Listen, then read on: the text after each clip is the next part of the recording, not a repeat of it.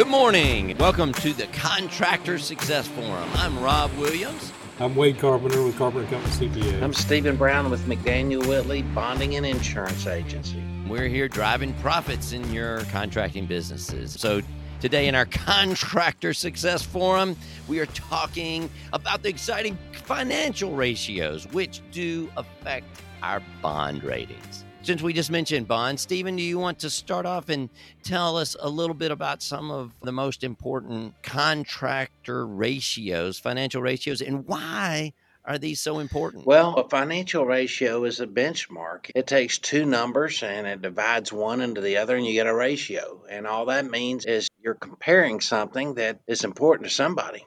It should be important to you. Some of them are very important to the bonding companies. And really, the CPA spearheads that. I've never known a good construction CPA that doesn't explain what their key ratios are and what that means. And then you want to compare them from year to year. Very few contractors talk about it, but it's key. If you're tracking your ratios and you see one get out of line, that measures the health of your company. It's like a heart rate monitor or something. Yeah, it's kind of important. The number one ratio is called a quick ratio, and it divides your current assets by your current liabilities. Current assets being cash and accounts receivable, anything that's liquid.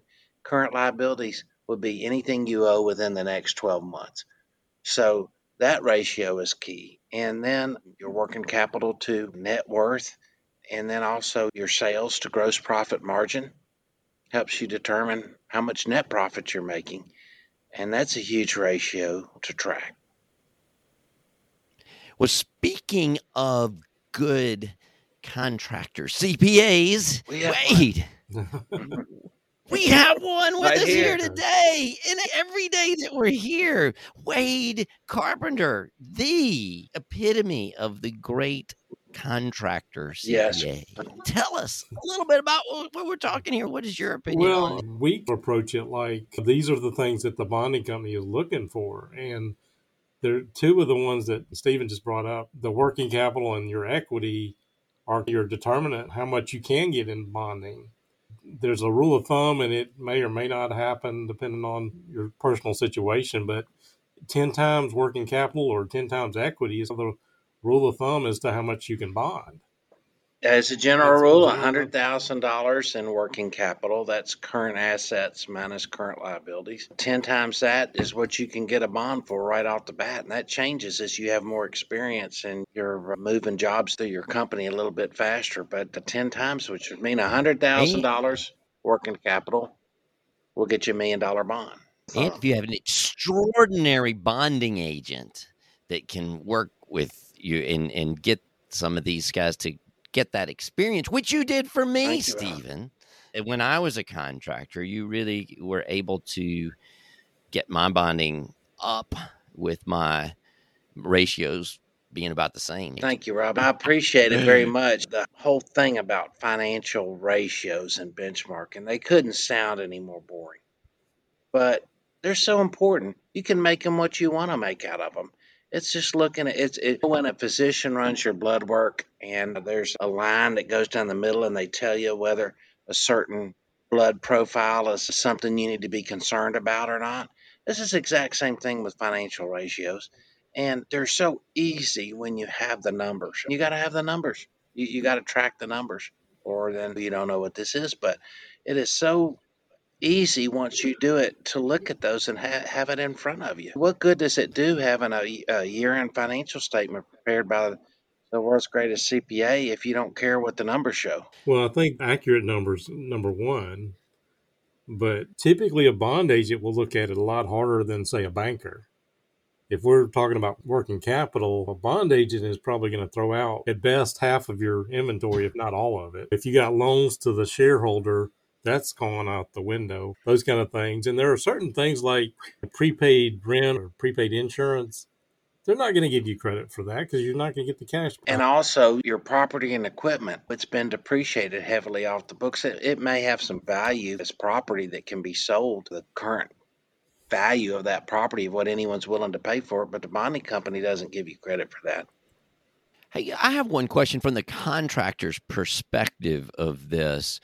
How is this done? Because often you just have end of the year statements, especially for the smaller contractors, and they had this one number throughout the year. How does this work? And are you involved in that, Stephen and Wade? Wade, I know you are, but how does that typically work for some people?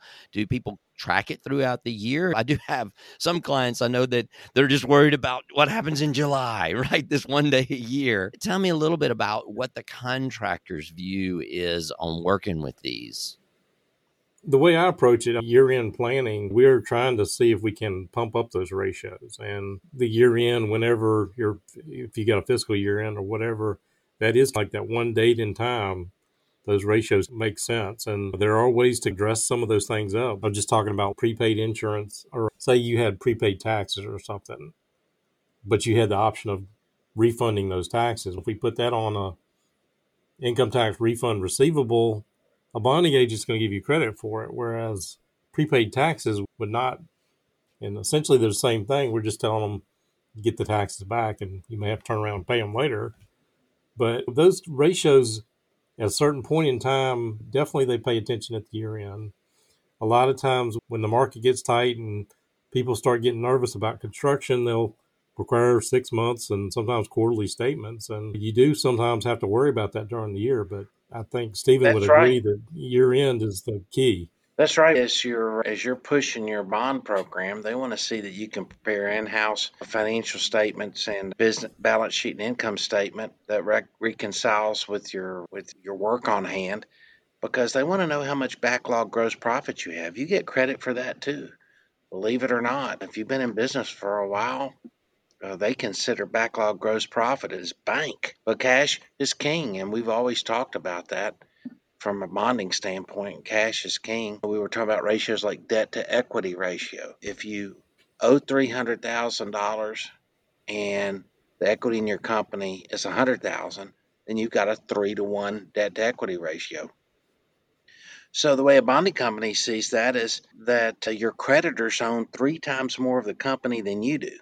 At what point does that freak out a bonding company and they say no to bonds? Probably not much higher than that. But what's considered by the industry is a good ratio might be a 3 or a 2 for that particular ratio. So this is something that your bond agent and your CPA can go over with you. It's easy to set up and track. It's so much better to do this. Wade, you were talking about pre-year-end financial planning, to work on these ratios and do this before the statement's done for the year. And that's what we have to work with. And we got to go backwards for 12 months until the next statement comes out. We got to work with what we've got as a bonding agent. And pre-planning to get those ratios better is a fantastic thing to do. Usually starting in October, we start pushing all of our clients. Are you talking to your accountant? A lot of times when we see statements come in April, May, and June, there's literally nothing going on from accounting side of the contractor. They're not doing anything. Most of the time, it's not the CPA's fault that the statement's late. And that's just a major no-no to bonding companies. They'll take it and continue to give you some bonds, but they have some serious problems with your ability to manage your company when statements come in that late. I was thinking one thing on here. We're talking about the ratios being good for the bonding ability, but really the ratios are good for the contractor, because being good for the bonding agent, sometimes the contractor almost gets hostile about that, going, I'm tired of trying to make everybody else happy, but they're there to make the business healthy. So it's nice to get more bonding, but don't forget the real purpose is to make the contractor wealthier, and when things turn down or if there's a problem, he's still going to be here if you've got those ratios. And that's the real important thing. Stephen and them are here really for your best interest to have that. Of course, they're protecting the interests of the bonding companies as well, but that rolls over to the contractor being there. The contractor should really work on having that all year long. And I can see Wade's Profit First book over there. In the Profit First that he helps you with and we can help you with are ways to keep that in line by monitoring your bank accounts throughout the year. And if you have that, then it's not such a big deal trying to create this end of the year thing, because you're practicing it all year long. I'd love to hear a little bit of talk about how that actually helps the contractor, not just for the bond. 2 points on what you said. It is about making a healthier contractor. And so just exactly what Stephen said, that 3-to-1 ratio, people start getting nervous if you get higher than 3-to-1 debt to equity. And you are getting too leveraged out there. And that might be a little different for, say, a heavy equipment contractor versus a general contractor and versus a subcontractor. There are other ones, like I typically will say working capital, you probably want at least 1.4 times current assets to current liabilities. But if you pay attention to these ratios, they can help keep you in line and make sure you're not getting too far strung out and get beyond your capacity to grow. And to go back to what Stephen said about the year-end planning, we try to take a 3-prong approach to it, because a lot of times, we talked in a previous episode about different methods of accounting, and you probably going to have a different tax method from your financial statement method. So if you plan it, you can minimize your taxes while maximizing your bonding capacity. And the third prong of this is the cash flow. Because if you make a plan in December that screws up your cash flow in January and February where you can hardly live, then that does no good. And that's the way we approach it. Like you said, Rob, it doesn't need to be arbitrary. It's not us against them type of situation. The sooner you understand that, the more that you can get your money's worth out of the bonding company that represents you. You can demand more of them. There's a lot of things bonding and insurance companies give you as consultants from their perspective as to helping analyze the risk that you have every day. And just loss control, safety at a job site. It's everything. It's not just something that you wish would go away. Now, OSHA you wish would go away. Not show up on your job site. But it's the same about these financial ratios. It's such a good point, Rob. Why would a contractor care? What does it matter? I think this whole forum is about maximizing your profit. We've talked about that from day one. How do you maximize your profit if you don't know where you stand? And then you can get average ratios in the construction industry, and you can look at them, and what does that mean? The average American doesn't have enough savings set aside to retire for more than 1 year. Is that good? No, that's a bad average. What do you want the average to be? You set it. You set the standards. You don't sit around waiting for a bonding company to come in and go over your ratios and say, we see problems here. This should be something you and your agent are doing. So the meeting with the surety underwriter is nothing but pleasant. I always enjoy my meetings with you, and sometimes you'd have the guy from the bonding company there. We'd have a nice, peaceful Mexican lunch or something like that. It was a nice meeting. Appreciate that. There are ratios out there, and a lot of times we'll show them how they stack up. Their RMA puts out ratios, and it's like upper tier and the average and all that stuff. The best ratios you're going to get are probably from the Construction Financial Management Association, CFMA.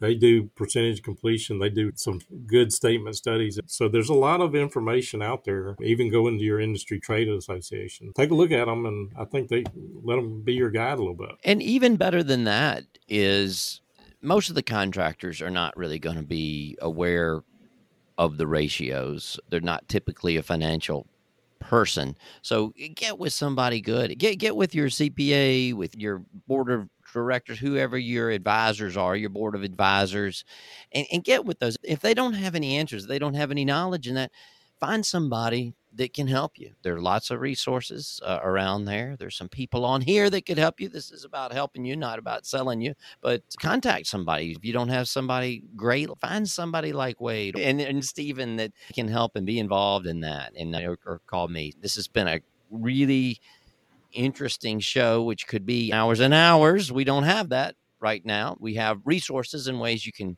get that from us, longer, more in-depth seminars or webinars on that. But I really appreciate you guys being here for the Contractor Success Forum today. I'm Stephen Brown, and I find creative solutions to your bond problems. And my job is to make sure to grease the treads. And if you don't have any answers, they don't have any knowledge. And if you don't have any knowledge, they don't have any make sure your bond program's moving smoothly and you don't have any problems. I'm with McDaniel Whitley Bonding and Insurance Agency in Memphis, Tennessee. I'm Wade Carpenter, CPA with Carpenter Company CPAs, and we help contractors nationwide to become permanently profitable.